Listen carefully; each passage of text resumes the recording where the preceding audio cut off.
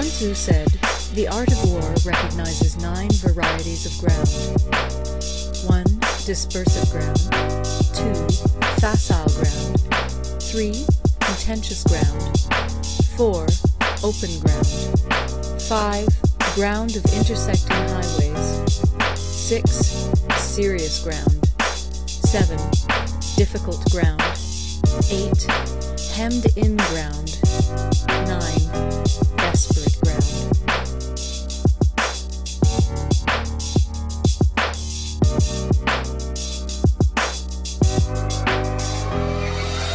This is Common Ground Attack, a political podcast among best of friends, with your hosts, Joshua Heffley and Eddie Espinoza. Oh, we're recording. Hello, everyone. No cold. Yeah, I know, right? This is Josh. This is Eddie. I was gonna say you're supposed to introduce yourself at this point. I think. I think so. I think that's the rule. Maybe it is. We don't have a real cadence to it yet. I think it's just whatever we feel like doing. So far, I think you and I have been pretty good about psychically telling each other who's going to do it. And today, I think we just knew that we'll just do one each, and that's how it'll work. Welcome to Common Ground Attack, everybody. We're back. Yes, we're back. Oh, and we're talking with Eddie here. Yo, and that's Josh. Yeah, there we go. I caught on. I was waiting for it. I was picking up what you're putting down. I'm sorry. This is great. What are we talking about tonight? Let's go over some topics, because there's been a lot that happened this week, but less in the protesting, and there's been some stuff that's been happening with protesting, but more with COVID recently. Yeah, because COVID's not gone. I don't know if anybody noticed that, but it is. We gotta jump back on that pandemic train. Well, I think it's not that we have to leave pandemic. The pandemic never left us. Well, yeah, it's just kind of sitting there like tapping us on the shoulder as we're trying to snipe, Hey, I'm still here. Hey, guess what, guys? I'm gonna blow the wind of God. We just watched that video. It didn't work. Yeah. So yeah, believe it or not. Is there any headlines that we need to go through beforehand? I didn't even look up headlines. It's a busy week, so I don't know outside of protesting and COVID if anything special happened. Not that I know of. Local news. There's a fire burning here in the mountains, and it's it's causing some evacuations both in Oracle and in northern Tucson. So it's stay safe out there. Everybody is in the path. Mm-hmm. Like if you're called to evacuate. Don't sit around and try to wait it out. Especially out here. It's so hot, so windy right now. It's salt on the wounds. Yeah, it's kind of like that whole thing. You got protesting and police violence and fire. So another thing, we don't need to get into it today because then we're going to focus more on the COVID stuff today.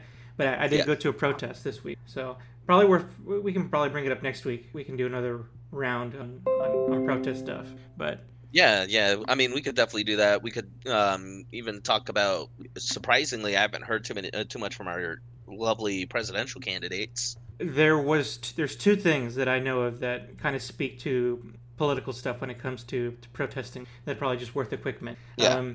One of them was that Biden, poor old nominee Biden, he tries. I think we've accepted that and just know that he's going to suck at it even if he does try. And this week, in response to what he was saying about all these different protests about police brutality, he said a lot of nice things. The platitudes you would expect of someone in his position to be giving. But he sort of punctuated all those platitudes with, we shouldn't be training cops to go for the heart. Maybe just for the leg. And he says this, not as a policy thing or even the troubleshooting of actual training, but he says this at a commemorative memorial. That's part of his speech. If they had just shot people in the leg, this would be fun. Just jeez. Maybe if they learned other tactics other than pulling out their gun and shooting people. Yeah. And that's the thing is okay, I can understand, and I'm never gonna say that the police shouldn't ever be able to approach an actual criminal, somebody who is a threat to society, somebody who's a threat to them with that kind of issue. But the other side of it is a lot of them see black people as that kind of a threat no matter what. At the get-go.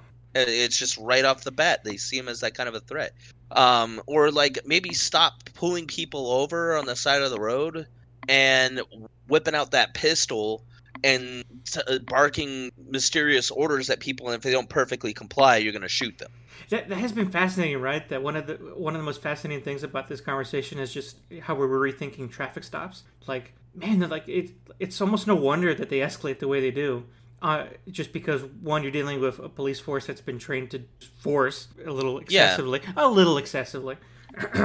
And I could, again, there's situations where you have to act that way. But I mean, you also got to use common sense. You can't just sit there and bark orders at a regular civilian and expect them, especially when they have a gun drawn on them, expect them to not panic and freak out. Like you are triggering fight or flight in people that don't need that triggered in them. Yeah, exactly. And you're expecting them to react with all the reason. What happens if you pull over a veteran who has PTSD and he gets a gun drawn on him and he can't do that. Like they don't do that because I don't know why. I just don't understand it. So I bring it up because I think it perfect. This whole thing, what he said, perfectly kind of encapsulates the candidate he is for America. He is the shoot in the leg president compared to shoot in the heart president we have now. Like, that's the difference. Yeah, but I mean, yeah, and that's the thing is instead of saying like, why don't they just shoot him in the leg? Like, why don't we just have them better trained so that way they can de-escalate situations? And that's one of the things, like, that's what I don't get. Like, when I post on Facebook, I posted, reform the police. Like, reform their training, reform the police. People got mad. They got mad at it because, number one, they don't understand it at all, 100% what I'm saying. Because here's the thing. They take the little hashtags, defund the police or abolish the police or something like that, and they run with the name of it. They run with the name of it and they say, defund the police. Oh, what are you going to have? No police? That's the dumbest argument. But whoever came up with that hashtag did it to themselves. They started a fight that they shouldn't have started. And honestly, I'm not mad at it. I'm fine with the hashtags. I am very much on the defund the police train. So. Look, and it's fine to be under that, like to be for what the hashtags actually stand for. But knowing what they stand for, and then still going after the name, you're just giving idiots a reason to fight. You're just giving them a reason to fight. Yeah. That's why I say reform the police. Because then that's the thing. You're never going to get through your message if you say defund the police, find out later. And this is definitely something we'll dig into. I'm ready for that. I'm ready for that. But I know it. I just wanted to stress the issues of that name. Like, I understand. I know exactly what that name stands for. I know why they chose that name. Choose a different name, for the love of God, for everybody who is going to be stuck arguing semantics with people who just don't get anything. Change the name. To pivot off of this, then, the other thing that I saw that I think is just more of the collective, I want to say sigh. No, sigh is the wrong word. The collective ugh that we have as a country for what's going on. Did you see what the senators, the Democratic senators, did in solidarity with what's going on? Oh, I heard they kneeled. I didn't see the actual picture because I just didn't want to bother to look. But they kneeled in solidarity or something. Which, if that's all it was, I think that might have been fine. Oh, okay. But what they did on top of that, and there's some argument about the details, but it's just overall it's just a bad look. They wore these like African scarves, and there's an actual name for them. I'm hearing about all week, but they like in this attempt to show solidarity, they like appropriated like symbols from the culture that they're trying. They always try to take for granted and try to act like they're part of some club when. It's more pandering. This is all it was. Yeah, and then also, I mean, there's a huge reactionary thing that happens with all of this kind of stuff, especially with racism. People are always like, you either A, you're going to be okay with it, or B, you're going to be so vitriolically against it, you're just going to like go in the complete opposite direction and then also be racist while doing so. Why can't we have our own culture, you have your own culture, but live together and work together?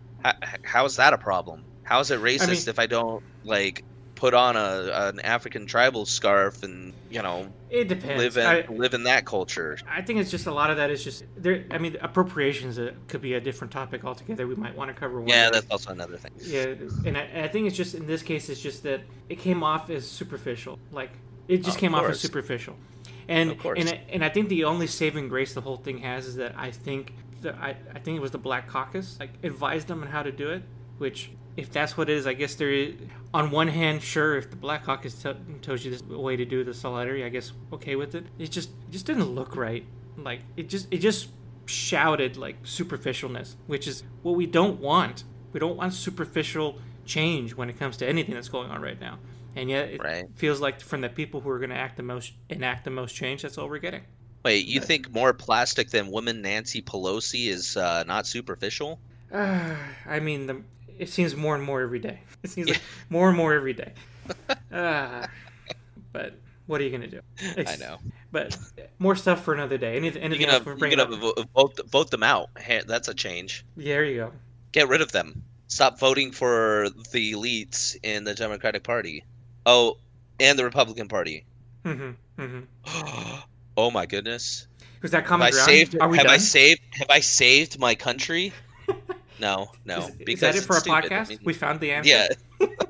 just seriously, like this is really and going back and forth and everything with people online. It's just what gets me going. It really is people telling me that you can't vote for somebody else. It's not that way. You can't just do that. Well, why not? Why can't you just do that? Who's to say that you don't want to vote for the best candidate? Why do you have to vote for a Republican or for a Democrat? I think it kind of just goes back to people are so ingrained in their politics and that their party is the winning formula, and to do anything else is asking for just if not asking for the opposite bad thing, asking for the most another inefficient way. Like, here, guys, I have the right tool. Like, that's what they think. I have the right tool. Why wouldn't you use this? If you're not using this tool, it's because you're ignorant. And that's the thing. And here's the thing with politicians. Why aren't they using the best tools from the Republicans and the best tools from the Democrats and putting them all together and being like, here you go? I mean, that's why we have a podcast. We're going to answer that. It's stupid to me. And then when I say that, and when I post something like that on Facebook, I get, you can't do that. What do you mean I can't do that? I'm going to do that. Eventually, I think I'll run. I think I'll make a run for office. Yay! Because I'm just so tired of hearing people telling me that I cannot vote a certain way, or I can't be Republican and not like Donald Trump, or I can't be Democrat and not like Joe Biden, or I have to like Joe Biden because I don't like Donald Trump. I'm tired of that. I'm tired of hearing that. Like, that's not what I'm talking about. You're completely missing the point. Everybody who is listening to this and who argued with me on my Facebook, you're entirely missing my point altogether. I mean, I guess just one last thing before we move on from headlines. Sorry, I'm ranting. That's not even a headline. It's just me ranting. I think what we're going through right now, this whole conversation about police brutality and racism and institutional racism that exists, I mean, that's clearly, like, if you're making that about a specific political agenda, you're already doing it wrong, because it's not about that. I would argue that maybe certain political platforms might lean a certain way, but at the end of the day, that shouldn't be your, like, I'm doing this because I'm a Democrat, or I'm doing this because I'm a Republican. That shouldn't be what you're following right now. And if you are, you need to check yourself. Ooh, I got something, and this is something, and it's not really super important. This is going to be completely off topic. It's not like super important, but as we know, this month is Pride Month. Mm-hmm. Okay, so Nickelodeon just announced that SpongeBob SquarePants is gay. Mm-hmm. They announced that, even though the show's creator specifically said he's not gay, he's a sponge, and he's asexual. Thank you. I was going to say the okay, you did it. I don't need to say anymore. Now that the show's creator is dead, Nickelodeon decides, well, we could make him gay now. Now, do you think that's what it was, or you think it was just they misunderstood? No, they didn't misunderstood. He told them. He was in an interview on the channel where he said it. Because I can't understand the logic behind it. Like first off, Nickelodeon, like even that same post, I think if we're thinking about the same post, there's plenty of other representation if they're looking for a specifically gay character. Like more specifically, like who's it? Katara? Korra. There we go. That's what I was thinking of. So like making him, overlapping just for the sake of overlapping. Why? The whole Pride Month also includes Ace and everything about being Ace. So like, why complicate it? Like you had it. Exactly. You had it. You had everything you needed. There's no need. There's no need. But there is one need. There is one need, and this is why they want to capitalize on it. So they want to make money somehow off of SpongeBob SquarePants being gay during Pride Month. Yeah, you can't help but think that that's probably like I know my initial reaction was giving them the benefit of the doubt, but honestly, why am I giving them the benefit of the doubt? It's such a blatantly obvious reason of why they did it. Like, have they responded? I haven't seen any response from. Oh, of course not. They're gonna wait for it to blow underwater because because of COVID-19 and protests and everything. So they're just gonna let it go. And negative press is good press for something like that in this time. Yeah, but excellent point. Yeah. Man, another thing that reminded me of, and I don't know if we want to get into it today. Were you hearing all the stuff about J.K. Rowling? Yeah. So speaking of characters that are inexplicably needed to be called out for being gay, J.K. Rowling, what did she do? So what she did is that she commented on this article that talked about, I guess, how menstruation is being clinical. What's the word I'm looking for? How I think the African continent is dealing with menstruation. I forget if it was that specifically or a general topic overall. Long story short, the way the article put it, people who menstruate, like quote unquote people who menstruate or those who menstruate, I guess is the group they wanted to discuss. And J.K. Rowling herself took such a personal attack of it. She said her response basically is, people who menstruate? Do you mean women? And it's like, okay. Because there is a whole deconstruction that goes on when you try to pigeonhole that into one thing. Yes, obviously there are women who menstruate, but did you know there are women who actually don't, for several reasons in how their body came to be, don't menstruate. So by saying that, you are excluding them, and it's really nuanced. But the point is that she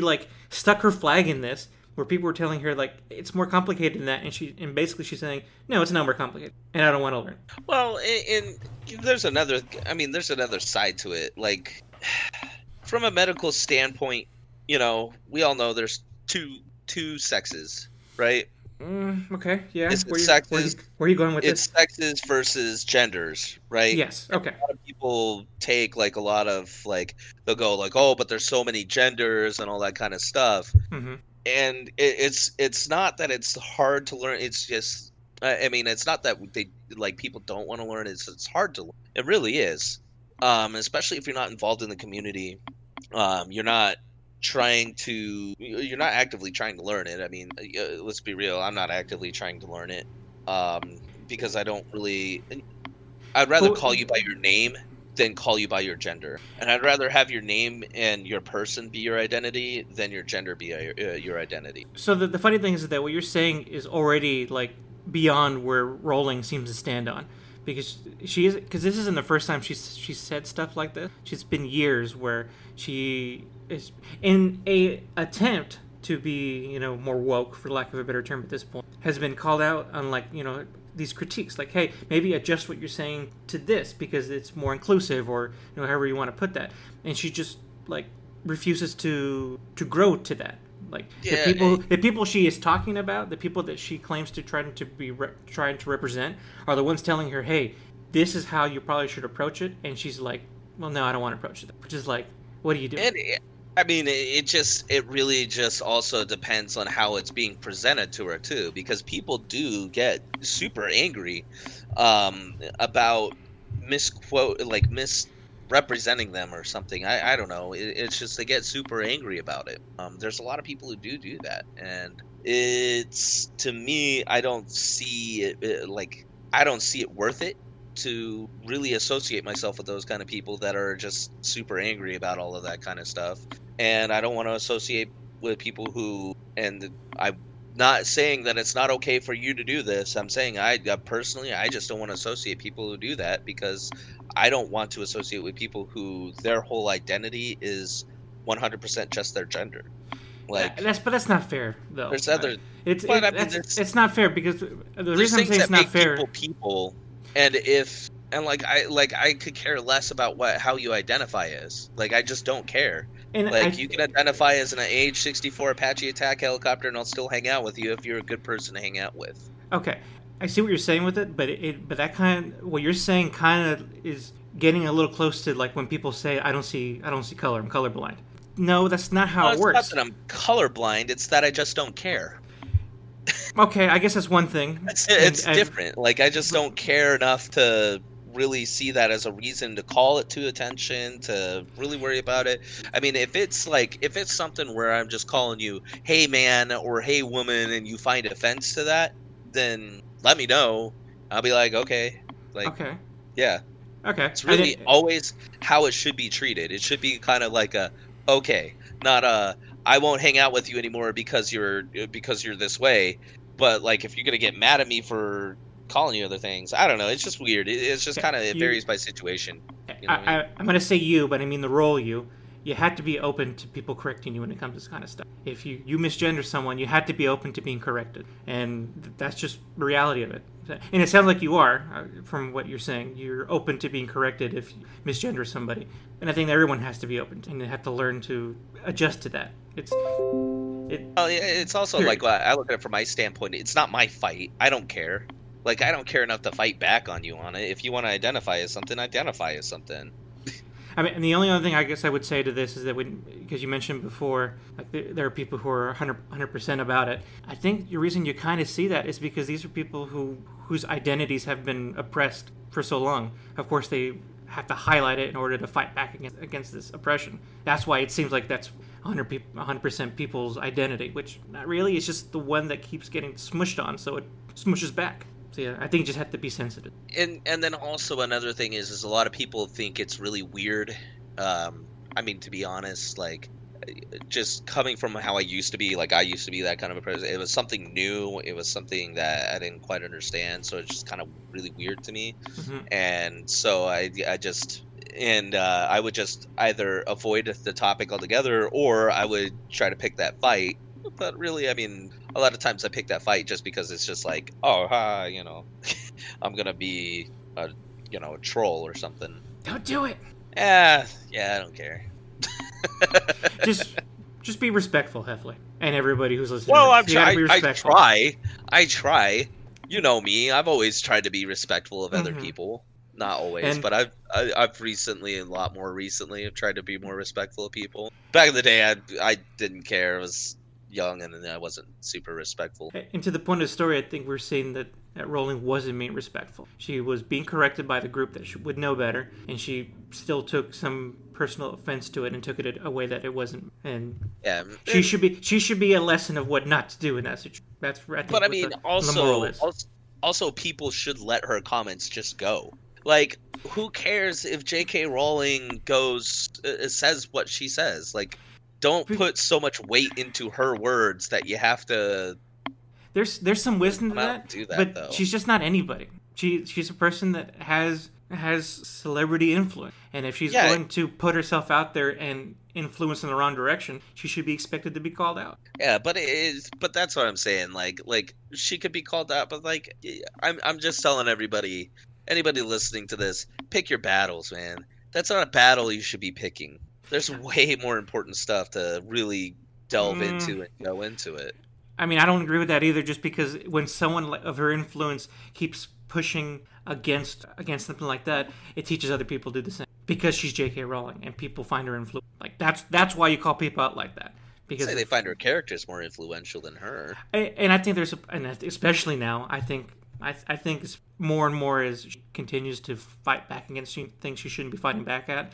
There are people who are going to take her a lot less seriously and just are thankful that they can look to Daniel Radcliffe or the other actors as their examples to that universe. But I think largely Rowling has basically outed herself as someone that we shouldn't give a rat's ass about. Right, and honestly, and that's the thing. Like, if that's the phrase back in grade school, "Sticks and stones may hurt my bones, but words will never hurt me."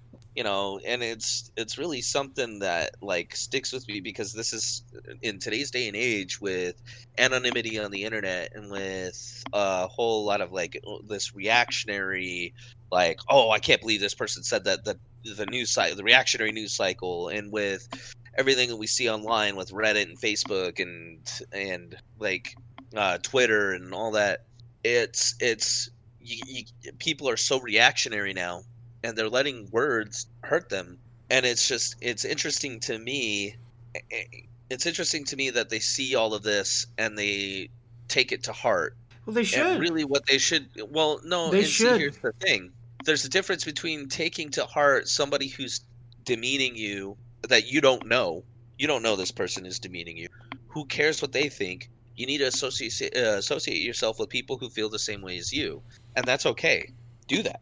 Associate yourself with other people who are like-minded, but you don't need to go out and attack all the people who don't think the same way as you. I beg to differ. I think you call people out on their bullshit. Well, I mean, you could call them out, but you don't have. But there's a particular way that you could call somebody out. And that's exactly what this story is about: calling somebody out on bullshit. Right. So. Right. She got called on her bullshit, rightfully so.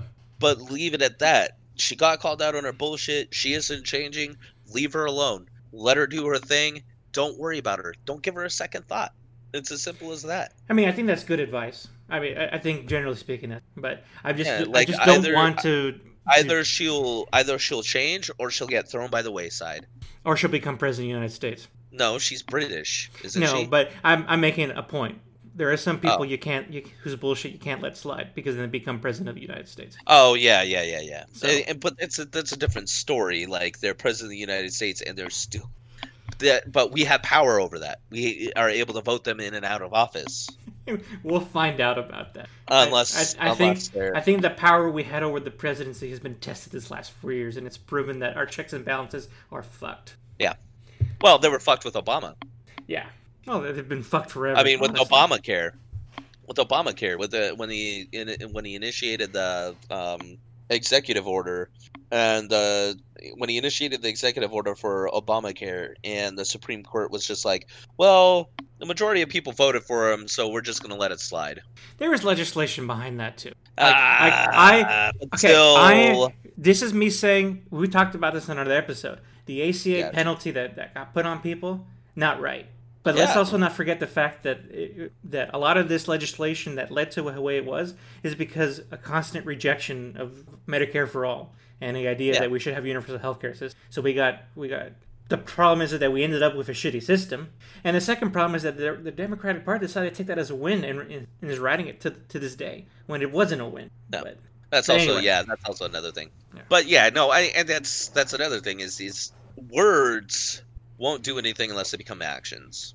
They honestly, if you're being hurt by words, then you gotta sort some stuff out. Because I cannot co-sign that, buddy. I cannot co-sign that at all. Well, that's something that we're gonna disagree on then. No common ground. Damn it. Because no. Well, but that's the thing is to me, the only reason why words have power is because you let them have power. And then there are people who actually have power, and their words mean something. Right, but their words can become actions. I'm mostly talking about the oppressive people and their words. Yeah, and their words. But that's what I'm saying is in the stance of J.K. Rowling, she's not going to be power. She's not going to be in power. Who cares what she says? She can say all the words that she wants to, and she said a lot and wrote a great book series on it. But there are people that look up to her. I mean, I don't know how much that still exists. But don't think there aren't people that look at J.K. Rowling and go, see, that person gets it. She's fighting back against these stupid transgender people and their silly politics. There are people thinking that. And her looking at her as an example of someone who's fighting back against, oh, they're trying to change my world. And I don't want to change, but they're making me change. That's what she represents. Like a part of society that refuses to change, is refusing to be flexible, and instead it just keeps going with oppressive word and action. Everybody set that kind of a system up. The news is like that. I mean, people everywhere are like that. And then that's another thing and it's really, I should say, more specifically, people in the United States are a lot like that. People in England, I've seen a lot of people in England that are like that. I've seen a lot of people, there's a few countries that do it, but the United States is really, really big on it's my way or the highway. And that's something that we got to, with the United States for the longest time, we always wanted to consider ourselves a Christian nation. We always wanted to consider ourselves, nice and Christian and religious and all that kind of stuff. But I can tell you right now, a majority of people who claim to be Christian in this country and are refusing to change or refusing to love one another or refusing to do essentially what Jesus commanded in the Bible, they're not acting Christian. They're not participating in a Christian lifestyle. And, they always say, but my morals, the gays are getting rid of our moral compass. It's like, no, you're not acting moral yourselves. You're also not acting moral. You're doing that yourself. Yeah, it's both ways. I mean, it's one of the things, like, and I'll say it because they don't pick their fight. Nobody picks their fights. Nobody picks their battles, right? They're picking words and actions against words instead of actual actions. At this point, I guess we need to move on to our actual topic for today. I would just recommend everyone who's interested in that story to follow up on it. There's a lot to it, I would say. But. Yeah, there's a lot to it, and it's really just that's like what I was saying. Like, it's words shouldn't matter unless they're actions, unless they turn into action. But words do matter, and choose your words carefully. Yeah, and learn to change your words if people tell you to change. And that boils down to picking your battles too. So COVID. All right, woo! Let's talk about COVID-19. COVID-19. Okay, so yeah, we're still in the COVID times, in the Rona times, quarantine times. Pandemic. Woohoo! Even if it took a slight backseat to a pressing issue, the fact remains that we are still in a pandemic. Coronavirus is as strong as it's always been, and we are fucking it up. Yep, just a bit. Arizona's what the hardest hit, though. Texas, actually. Texas. Everything's got to be bigger in Texas. Yeah. Sorry, Texas. Really? Surprisingly, Texas? Yeah. I think they, at least, I can't remember if it was per capita or just gross numbers, but they have the highest spike in cases. I mean, and typically, I do always have to wonder this as well, as far as it comes to with this. Is it, and this is a question, I don't know, I haven't looked this up, I haven't really found out about it. Has it been like a lack of testing this whole time and more people are getting tested? Is that what the cause of the spikes are? I mean, partially. We have gotten better at testing. Don't think we're still any better at testing, or much better at testing, but we are getting better at testing. And in just raw numbers, yes, we probably would have increased raw numbers wise regardless of what. The problem is that these numbers are spiking at a greater proportion than we've seen before. Plus, to back that up, all you need to do is look at hospitalization. And Arizona hit 80 in hospitalization as far as... 80%. 80% in like our capacity to handle the sick public. We're at 80%. Yeah. I mean, it doesn't help that everybody's going out and protesting and not wearing masks. Now, that's another important thing that we didn't make a distinction right now. The spikes that we're talking about and the increased rates that we've been seeing happened before the protests. Before the protests. Yep, when they right started. Now, it wouldn't surprise anyone, I think, if we saw this spike continue because of the protest. But I will tell you from experience and from observation, the two groups of people who are going out and having fun again, like it's okay, and the groups protesting look very different. And by that I mean protesters are wearing masks, being socially distant, no handshaking, no hugging. The other group, not so much. So if you start hearing the narrative that it's the protesters' fault, fuck that narrative. No, and that was one of the things that I wanted to say. I mean, obviously, you're right. But the thing I wanted to point out is even before that, even before it was the A-OK and the state was opening back up and all that kind of stuff, the sheer number of people, every time I went to the store, nobody wore a mask. Exactly. The sheer amount of people, and this is in Arizona, that just don't wear masks, that absolutely refuse to wear a mask, even though it's It's one of the most beneficial things that you can do. Easy to do. Yeah, it's super easy. What is the problem with wearing a mask? We're not telling you to stifle your political beliefs or to say that, we're trying to control you. No, just wear a fucking mask. Like, wear it. It's not that hard. I went to Ace Hardware, grocery stores, people not wearing masks. You know where I did see masks? Chinese food restaurant and the protest, but Chinese food restaurant. And who the fuck was getting all racial in the beginning when it was China's fault? Poor Asian Americans, and yet they're the ones who were being the most careful of what I was saying. Even my Mexican brothers aren't being like kind of, but yeah. Well, and that's the thing I was wrong. I initially said, I don't think it's going to hit Arizona that hard, probably because of the weather. Well, I was wrong. God, I wish you weren't though. I really wish I wasn't. If the heat was going to be a positive factor, I'm not fucking seeing it. Yeah, it's not. We're hitting 100 here. A lot. We've been hitting 100 a lot. So does it take 120? Yeah, I don't know. And that's one of the things we'll find out with the vaccine once we learn more about this kind of thing. It's strange to me that when everybody saw the AOK, they thought, oh, okay, well, I don't have to wear the mask anymore. No, we opened up a few businesses. We opened up restaurants. We opened up things so that way people aren't stuck at home all day and going crazy, like me. And it's good to open up, like I still think that it's good to open up businesses, because these are people's lives. This is how they get their money. This is how they can live. And with the government stimulus package of $1,400, that's nowhere near enough of anywhere close to what you need to pay rent. Sorry, Mr. Senator, or whatever your name is, who said, oh yeah, just quit Starbucks for the 4 months and you'll be okay. Yeah, no, nobody's okay. This is a huge deal. This is a huge problem as far as economically. Economically, it's crippling us. It's crippling our country. It's crippling people who live. On that note, I want to present this to you. Present this, what I've been hearing to you, and see what your interpretation is. And I think I've been getting this information from a neutral source, but I want to hear your opinion on it. Okay. So you heard that the House has put in an act, the HEROES Act, right? And that's their attempt at another stimulus and more government benefits in response to the pandemic, right? Have you been? No, I have not. Okay. So I will tell you that for the last, maybe I think it was like 2 or 3 weeks ago, at least, the House, maybe you can even say the House Democrats, but before I even go there, we'll say the House has put in a bill saying, here's our idea for getting more stimulus out there, for more help for those who are being impacted. Yeah.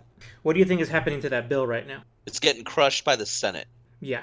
Yep. Oh, wow. Did I have to really guess that? I know. The Senate and what doesn't the Senate crush? Mitch McConnell specifically has stated that while basically that they're going to wait and see. They are in a wait and see approach. South Carolina? I forget. But he and the rest of the Senate Republicans are in a wait and see approach. They want to continue to wait to see what happens. They want to get more data, they say, and then they say they will act on it. Now, all accounts that are being heard, both published and talk, suggest that even the Republicans will do another stimulus package. That will happen. They are just sitting on their hands and doing it the last part, and they are waiting for the data to suggest that they make that as small as possible. To begin with, there's another thing that I was waiting on, but I'll cover that with you next. What's your take on that, Sophie? So my biggest take is number one, Mitch McConnell needs to get his crotchety old ass out of our government. That's the biggest thing. I can't stand that dude just as much as I can't stand Nancy Pelosi. Need to get his crotchety old ass out of our office, out of our Senate. We need to have we because of him, we need to start having term limits on our senators. But they're the ones who vote for it, so there'll never be term limits for senator because you could be a career senator. Unless we push hard. I mean, we've been changing a lot lately. Not to jump back to uprising, but well, that's why we got to vote them all out. Yeah. Just get rid of them. Get rid of it. It doesn't if they're Democrat or Republican. If they're an incumbent senator in your state, get them out. Get them out. Advice to everybody. I think generally that's not bad advice. Yep. So yeah, they're going to sit on this. Yeah, go ahead. Yeah. Second off, of course, of course, it's the Republicans that are going to be doing this, because if it came from House Democrats, then the Republicans are against whatever the House Democrats do, no matter how good of an idea it is. So, specific question. How much do you think this is about the GOP trying to maintain this? Because they always try to maintain this. I don't think it's actually true. Trying to maintain their power over the Democrat, quote-unquote, power over the Democrats. But I think they want to maintain this idea that they are the party that doesn't like to spend money. So this money that they don't want to spend will be spent, but we're going to make sure we show you that we're doing it as responsibly as possible. It sounds like they're trying to feed that narrative. What? Is that the Republicans?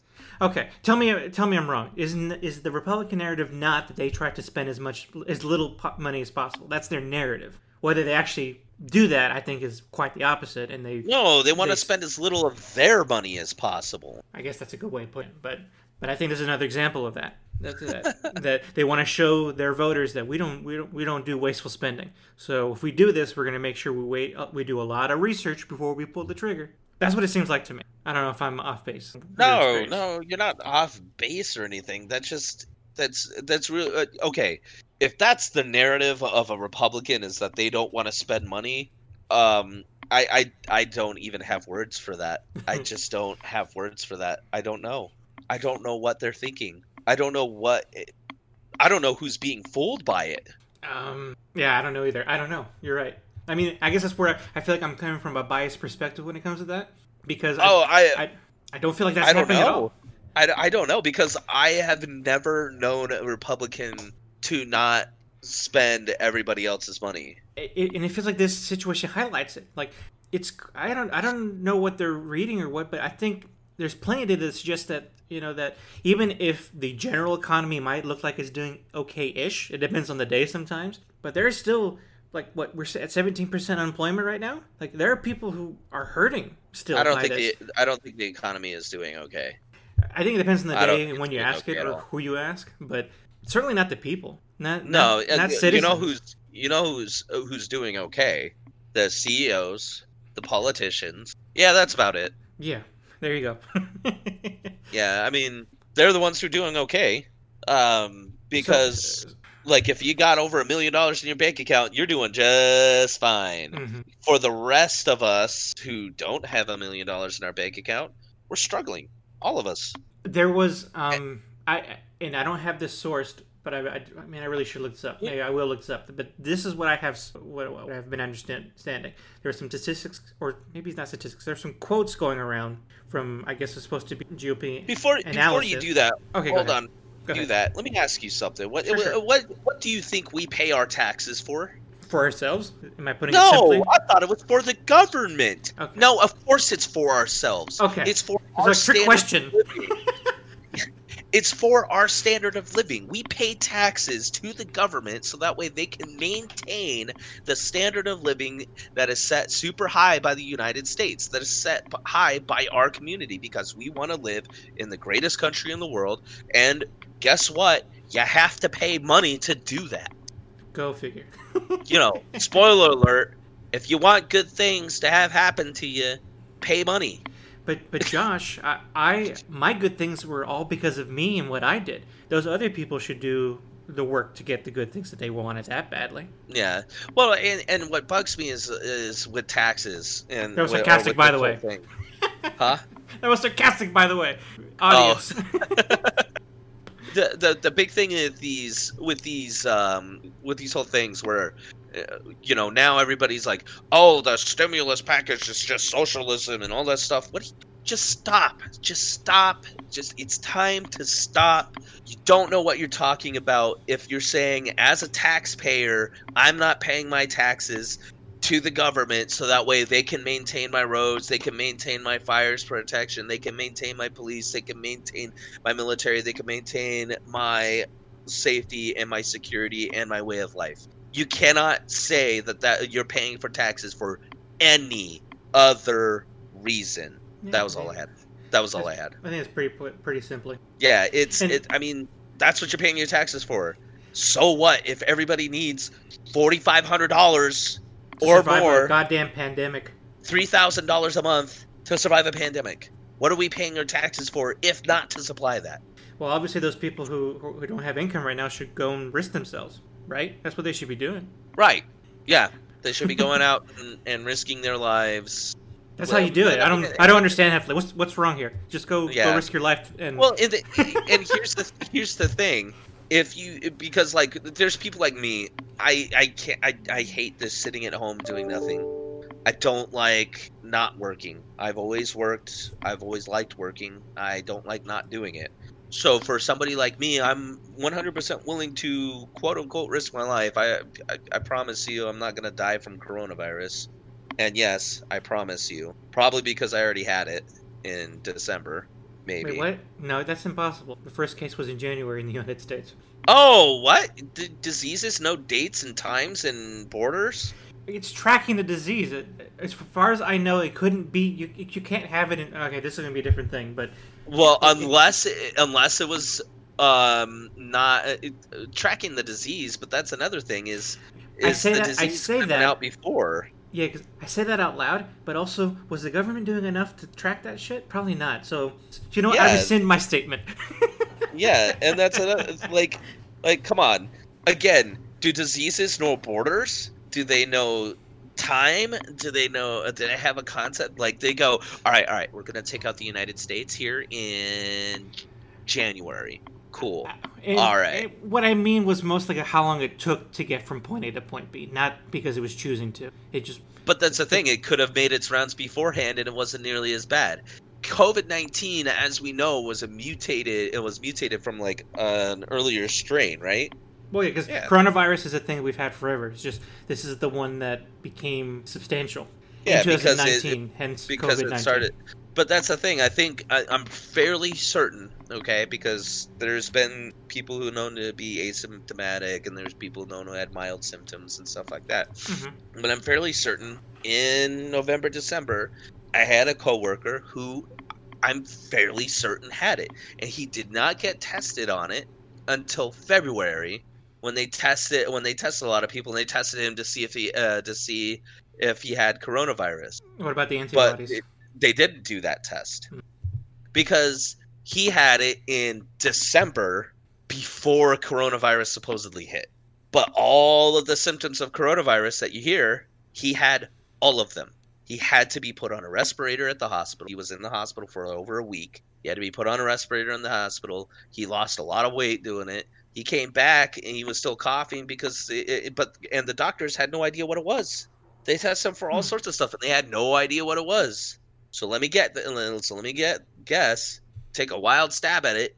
If it walks like a duck and quacks like a duck, maybe it was coronavirus, and maybe he gave it to all of us. I mean, the only thing I would say against that, and not that I'm not even trying to shut down what you're saying, but we also know that coronavirus, or COVID-19, I should say specifically, a lot of it mimicked a pneumonia. So yeah, and I'm because the only reason I say is because I know what you mean about the quack like a duck and stuff like that. But I mean, it's not impossible that he had just something that obviously kind of flu symptoms like that. Pneumonia is a symptom of COVID-19. Yes, and that's the difference. Pneumonia-like, I think the way they put it is that pneumonia-like symptoms are. Yeah, but then they can develop into pneumonia too, which is why when it gets really bad. Because you get the pneumonia-like symptoms, and then it develops into pneumonia. I understand it. The only other, I guess, skepticism I would have about that is that it seems like, again, we're learning about this every day, and we're not putting as much effort into it as we should be anyway. So we could learn otherwise. But everything I've read suggests that the earliest case we had was, and we couldn't have had one earlier. We could have had a lot more earlier than that. I mean, we could, but it seems like the research says not. But then again, I haven't dug into it, so I'm not going to pretend to be an expert. But that's what's been reported up to this. Yeah. And that's one of the things. Like, I'm sorry, we went on a big tangent. I ruined what you were saying before by saying that shit. So I'm sorry. Oh no, that's fine. I don't know where I was going. I was on a tangent. You were talking about getting back to work and wanting to go to work. Oh yeah, I mean, and that's one of the things. Like, if you want to go back to work, go back to work. I mean, like, if your business is open and everything, and it really shouldn't. Like, I understand where a lot of people are coming from on the other side of the spectrum, where they're saying like, hey, like, we need to shut everything down. It needs to be closed down, and we need the government to make sure that it closes down. If you want to close down, if you want to close down for the safety of the public, close down for the safety of the public. If you want to stay open for your own financial gain, stay open for your own financial gain. But there needs to be options. There needs to be something that says like, hey, if you don't want to stay open, here you go. Here's what you don't want to literally risk your life. Yeah, if you don't want to risk your life and the lives of others. Not just your life. It doesn't matter about your life. It's the lives of others. Like, for me, my life doesn't matter as much. I want to get out and work, but I don't want to infect anybody else. Like, that's what I care about.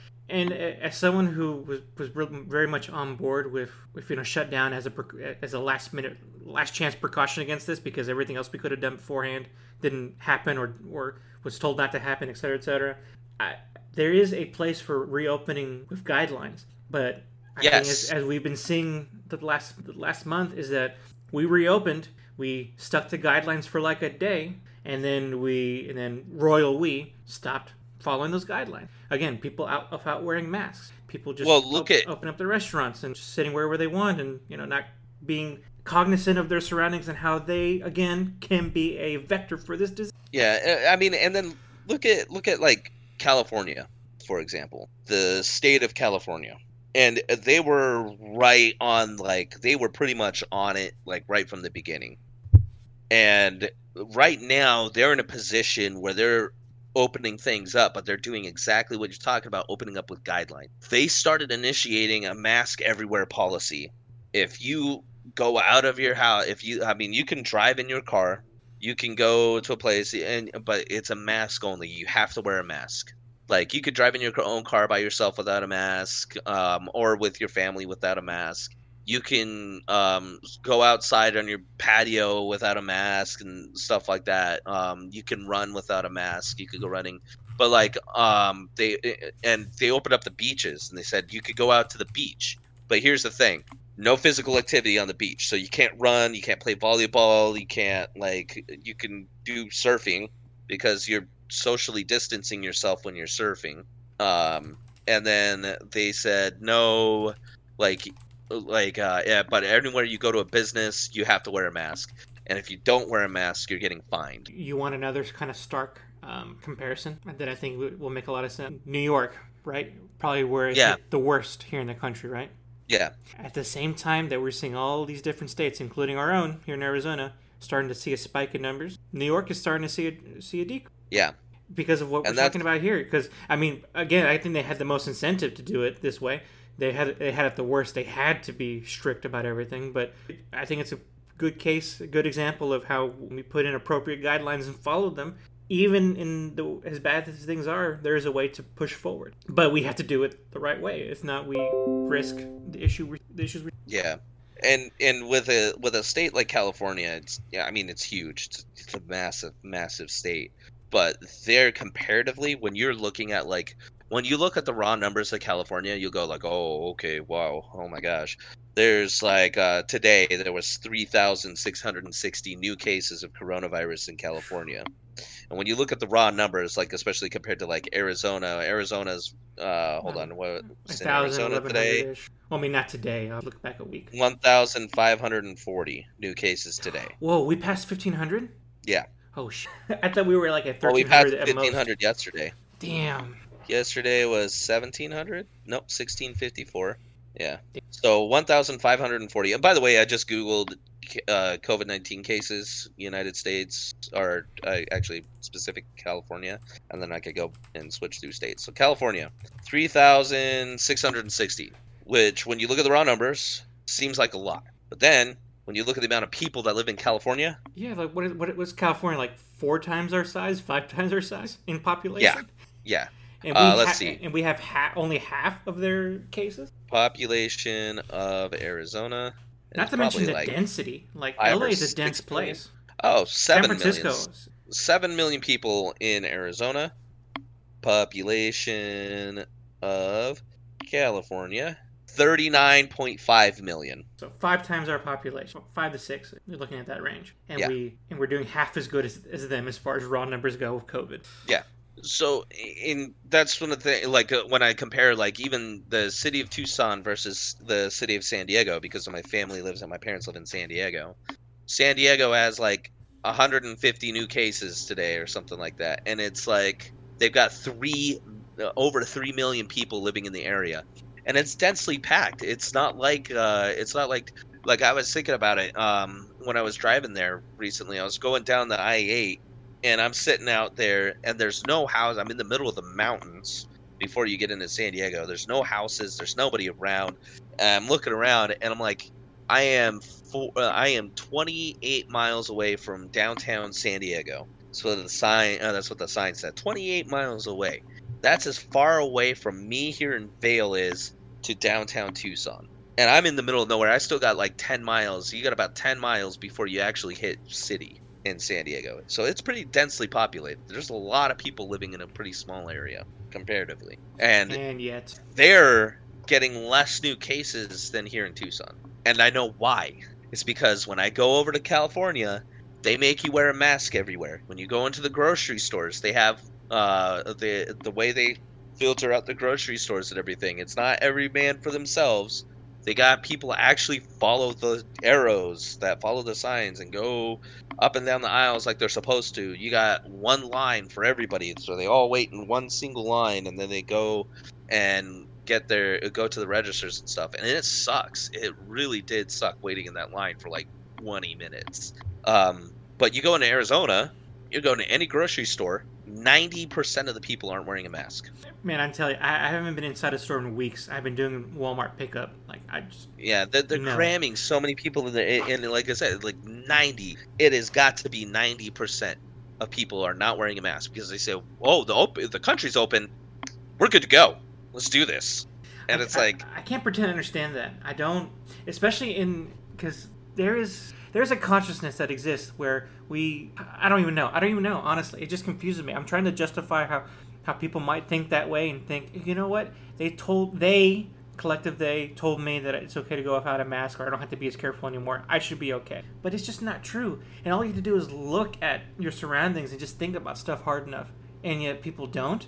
And what is that a faith in? Because I want to think that, do people just have that much faith in the government? I thought it was the opposite. No, they have faith in themselves. They don't care because they're not going to get it. They just really think they're not going to get it. They think they're that special. Yeah, they don't care. They're not going to get it. Like, I don't want to get into this week. I'll get into this week, but like when I went out for the protest, man, like I know why I was there and why I was there was super important, but don't think I forgot for a second, about COVID and just guiding everything I did while I was out there doing it. And yet there are people who will go to the grocery store. Yeah, and that's the thing. They just don't care. Nobody cares. Because now it's starting to take that back burner seat, and it's starting to get into that, like, oh, well, it's kind of going away. I'm not hearing anything on the news about it. And, those same people are going to be like, well, I don't like the news. I don't think the news should be reporting on coronavirus cases at all. So this might be a healthy tangent to some more of like administrative criticisms, I think, a little bit. One thing I'll bring up now is Steve Mnuchin. He is cabinet members. You got to refresh my memory. I think he's treasurer department. Okay. Or state? I actually don't know. It's either state or treasury. He has a role like that, and as a cabinet member, one of the things he spoke about this week was he's basically definitively saying that he doesn't think we can go backwards in that we can't reclose. Reclosing is not an option. Just don't understand why we would take that off especially after seeing things the last week. Yeah.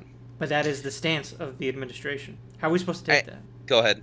No, so how are we supposed to take that? What do you think? Sorry, you may have to refresh my memory. Oh, I don't know. I it's zoned out a little bit. Sorry. Okay. No worries. So just the idea that the administration is saying that as far as how we're going to continue to combat COVID, something off the table is that we won't reclose. We won't go backwards when it comes to shutting things down and doing another quarantine type thing. That's no longer an option. They're not putting that option. And my take on that is I get it. I get because of the way the economy is. But they can't use. And this is what I honestly feel like they were initially trying to use COVID-19 earlier for, is they were trying to use it as an excuse for the reason why the economy is down the drain. When there were rumors, there were stories, and I just, even when I was working, I was working as a car salesman, as a stinking car salesman, and I could tell, like, because just looking at the numbers that I had in 2019 versus towards the end, like at the beginning of 2019 versus towards the end. You mean beginning of 2020? Or yeah, you mean 1990? At the end of 2019, right at the beginning of 2020. Okay. It was going down way before COVID hit. It was going down before people were saying like, "Oh yeah, COVID." I mean, it's you could tell because people weren't going out and buying things. You would go out to Best Buy and people weren't buying anything at Best Buy. You would go out to you would as a car salesman, people weren't buying cars. And it's also particular types of cars because I work for Nissan. So the Versa is one of the, like, during economically depressed times because of how cheap it is, the Nissan Versa is one of the, like, top selling cars. But it shifted away from even buying like a Nissan Versa and going to 100%, like it was almost 100% used cars. Where the last cars that I sold over at Nissan was pretty much just nobody was coming in to buy new cars. So there were signs of consumer spending going down.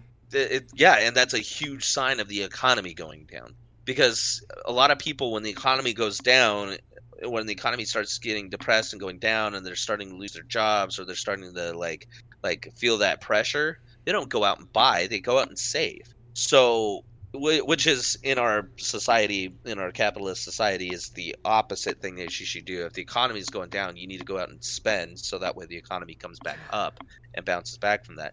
You need to save during the good times, spend during the bad times. That's really how it should be. But that's one of the things is once people start saving, especially in this kind of thing, I think it was just kind of teetering on the edge.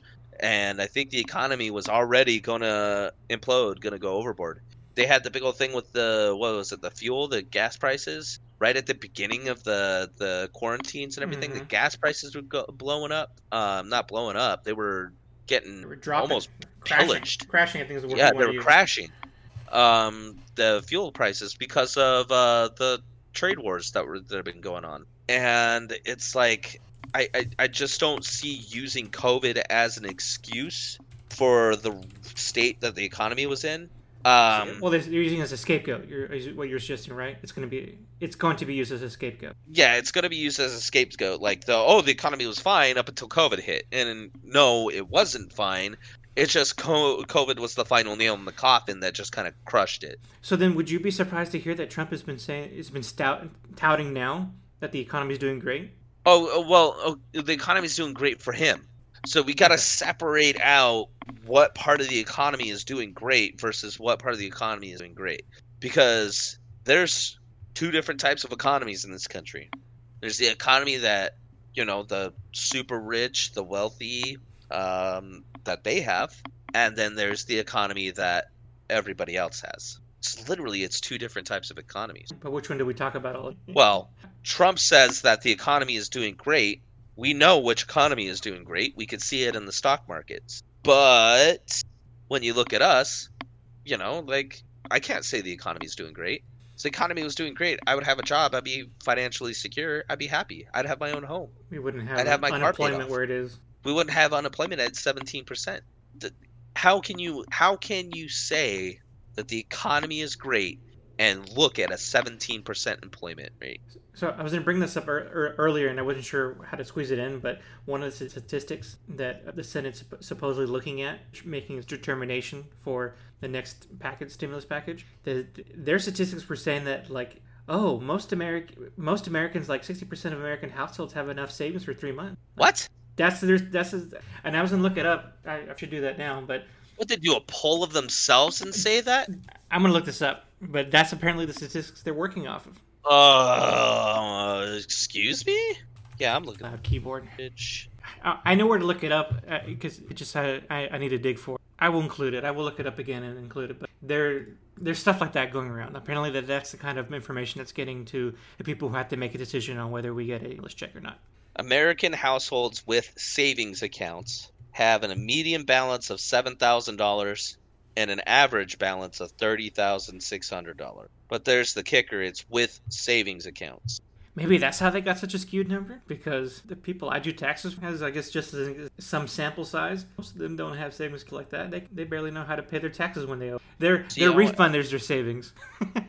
and they get spent on bills almost immediately. Right? I mean, when you look at like even with my bill, like I have regularly lived from paycheck to paycheck pretty much my whole life. My whole working career, I have lived paycheck to paycheck, except for my first job when I was living at my parents' house.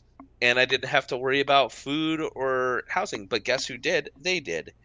And they were living paycheck to paycheck at the time. I mean, how many people are living paycheck to paycheck, don't have a savings account, because they don't want to keep money in a savings account, otherwise they'll get fined for not having enough money in the savings account, and it's just money sitting there that they need to use to pay their bills. This is outrageous how prices have, like, it's outrageous how much prices have increased, how little pay has increased, how little is being done about it, because the Republicans are apparently afraid to spend money. They're not afraid to spend money. They're afraid to spend their own money. I don't get it. I don't get what they think. I get what they think. I know what they think. I just don't get how we as a people are allowing it, how it's been allowed to continue, and how they've manipulated us, enough to justify what they're doing with our money. Okay, so we're kind of getting close to time for the week. So let me pitch you this, see if this is something that we can quickly review now, or if we need to save for next. This was supposed to be kind of part of what we wanted to do, doing our retrospect on what's been going on with COVID. So do we feel like we're at a point where we can review what we've done as a nation and what the administration themselves have done in response to COVID in the beginning, in the middle, and now? Or do you think we still need more time? And I would say, because of what has happened right now, we figured it out. The beginning, we didn't do a great job. That's as simple as that. And I will say that I obviously agree with that, because that was kind of my leaning from the beginning. I will say that I think as a global community, there's a lot of failures there. It's just that I feel like it's you can't doubt that there were some unique failures on our part that made a bad situation worse. Yeah, and I still, honestly, when I look back, because I know how you feel about the administration, the current administration, the president. I know how you feel about how they handled the situation, and they could have done better. And honestly, looking back, though, that's another thing: is how did we know? How much did we actually know? How better could we have done, knowing what we did at the time? How could we have known that it was going to get to this kind of point where we're at today? I think the situation has kind of evolved past and beyond what they did before. Now it's at a point like, we could have done this, we didn't. What do we do now? And I think that's what needs to happen. That's what our government needs to go through and find out and point out and figure out. That's what we as a people need to find out, point out, and figure out. Because I mean, that's part of being a part of this great country, is we can't rely on the government to do everything for us. We can't rely on the government to be the ones who tell us, like, where we need to go. Like, we shouldn't have to rely on the government to tell us to wear masks everywhere. We should do that because we're a resilient nation and we're a resilient people, and we care about other people. So now that you mentioned that, maybe this next question will, somewhat of a question. Did you hear about Trump's rally next? Yeah, Yeah, I heard about that. So I guess for everyone listening, President Trump will hold one of his regular rallies again starting next week in Tulsa, by the way, which is a different discussion for another day. But he's going to have a rally. Basically, I think this encompasses everything that's, for me, wrong with the response that we've seen so far. He's holding a rally, which I think is still way too early for, given what we've seen with numbers. They're not going to be enforcing social distancing. They won't. He wants to cram as many people as possible. You probably won't see people with masks. They might do temperature stuff. I feel like that's an easy thing that people will do as a superficial thing. Masks is an easy thing. I know, but people don't want to do that. How is taking a temperature easier than wearing a mask? This is putting it on somebody else. It's literally pushing the responsibility on somebody else.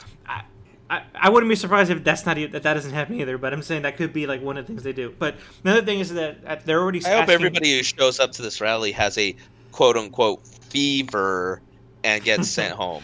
Yeah, but they are they're telling people that they won't be held liable if you come to this, which I guess makes sense. But God, it's just so there's so little care for even his own base. These people are going to vote for him, and he's okay with like getting them sick, and I guess he's okay being amongst it too. So like, but yeah, we know, I know.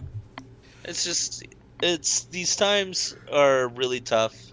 And look, yeah. I want to say, like, a lot of this kind of stuff, like at the beginning and towards the beginning of it, I was thinking to myself, I was like, man, all these people bottling up, in how much of these riots, how much of this stuff, like looting, all this stuff occurred because of what has been happening with these shutdowns, with lockdowns, with even with the curfews, like.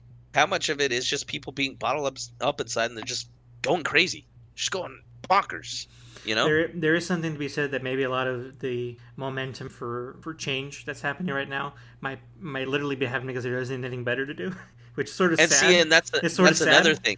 If it's causing people to change, and this could be a reason why the Republicans don't want to open up, is because don't want to close everything down again, is because.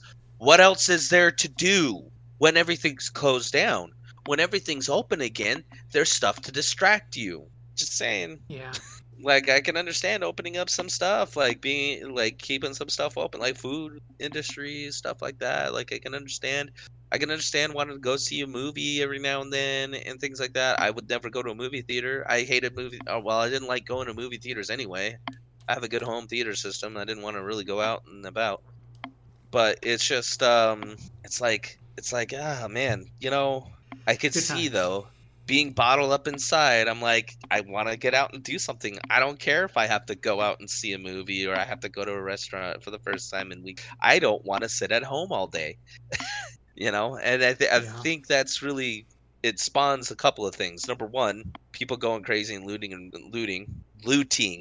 by the way, not a good thing. Don't loot. Sorry, guys. It's not really. Stop on it. It's not. Yeah, exactly. It's mostly stop. And like we mentioned in our last podcast, police doing it. Yeah. But also, I mean, it's like I was saying with the whole thing is, the people in power, the people who are in power in our country, they will do everything they can to keep us distracted from all of the issues that they're causing. And they're pointing the fingers, they're blaming everybody else. They're blaming, you got people in the Democrats now are blaming the police for everything that's been going on. You got people on the Republican side blaming the Democrats, and they're blaming COVID-19. They're blaming the looters, and it's just all a blame game. But look at where all the fingers are pointed. They're not pointed at themselves. They're not pointed at their own failures in keeping our government secure and strong. They're failing at their jobs. All of them. They are just 100% failing at their jobs. And I really hope this podcast gets big enough to where somebody hears it. And if you hear this and you're in connection with anybody in our House or Senate or anybody in our government, let them listen to this and let them hear me call them a failure.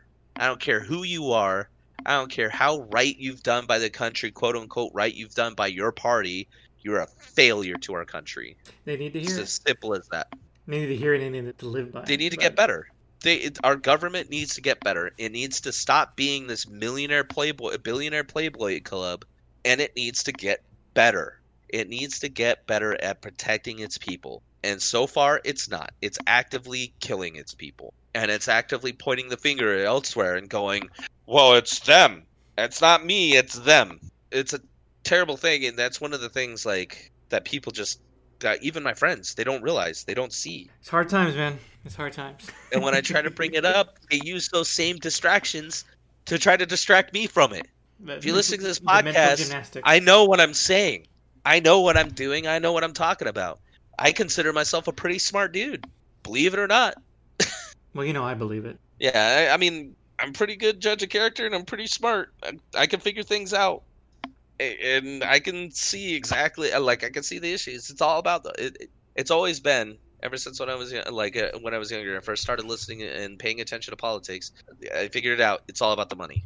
It's 100% about their money. All about the Benjamin. Okay, Heffley, we got to wrap up. Oh no, we don't got to wrap up. We got to keep going on with this. No, I got passionate fury. I got things to do. I know, I got things to do too. We got to wrap this up. Okay, we got to keep talking about it. That's our common ground. We know, at least we both know where the problem is. We'll be back next week. Yes. Thank you guys so much for so. watching. If you're a member of government, thank you for watching, even though you are a failure. Do better. Do better. Do your job better. And please, if anybody's listening to this and you think that I'm attacking your party specifically, then yes, I am attacking your party specifically. I am attacking both parties, Democrats and Republicans. I hate them both. Yep, and it's your party. I'm attacking you personally. It's your party. Don't make your party your identity. All right, and with that, this is CGA signing off. See you Thanks next for watching. week.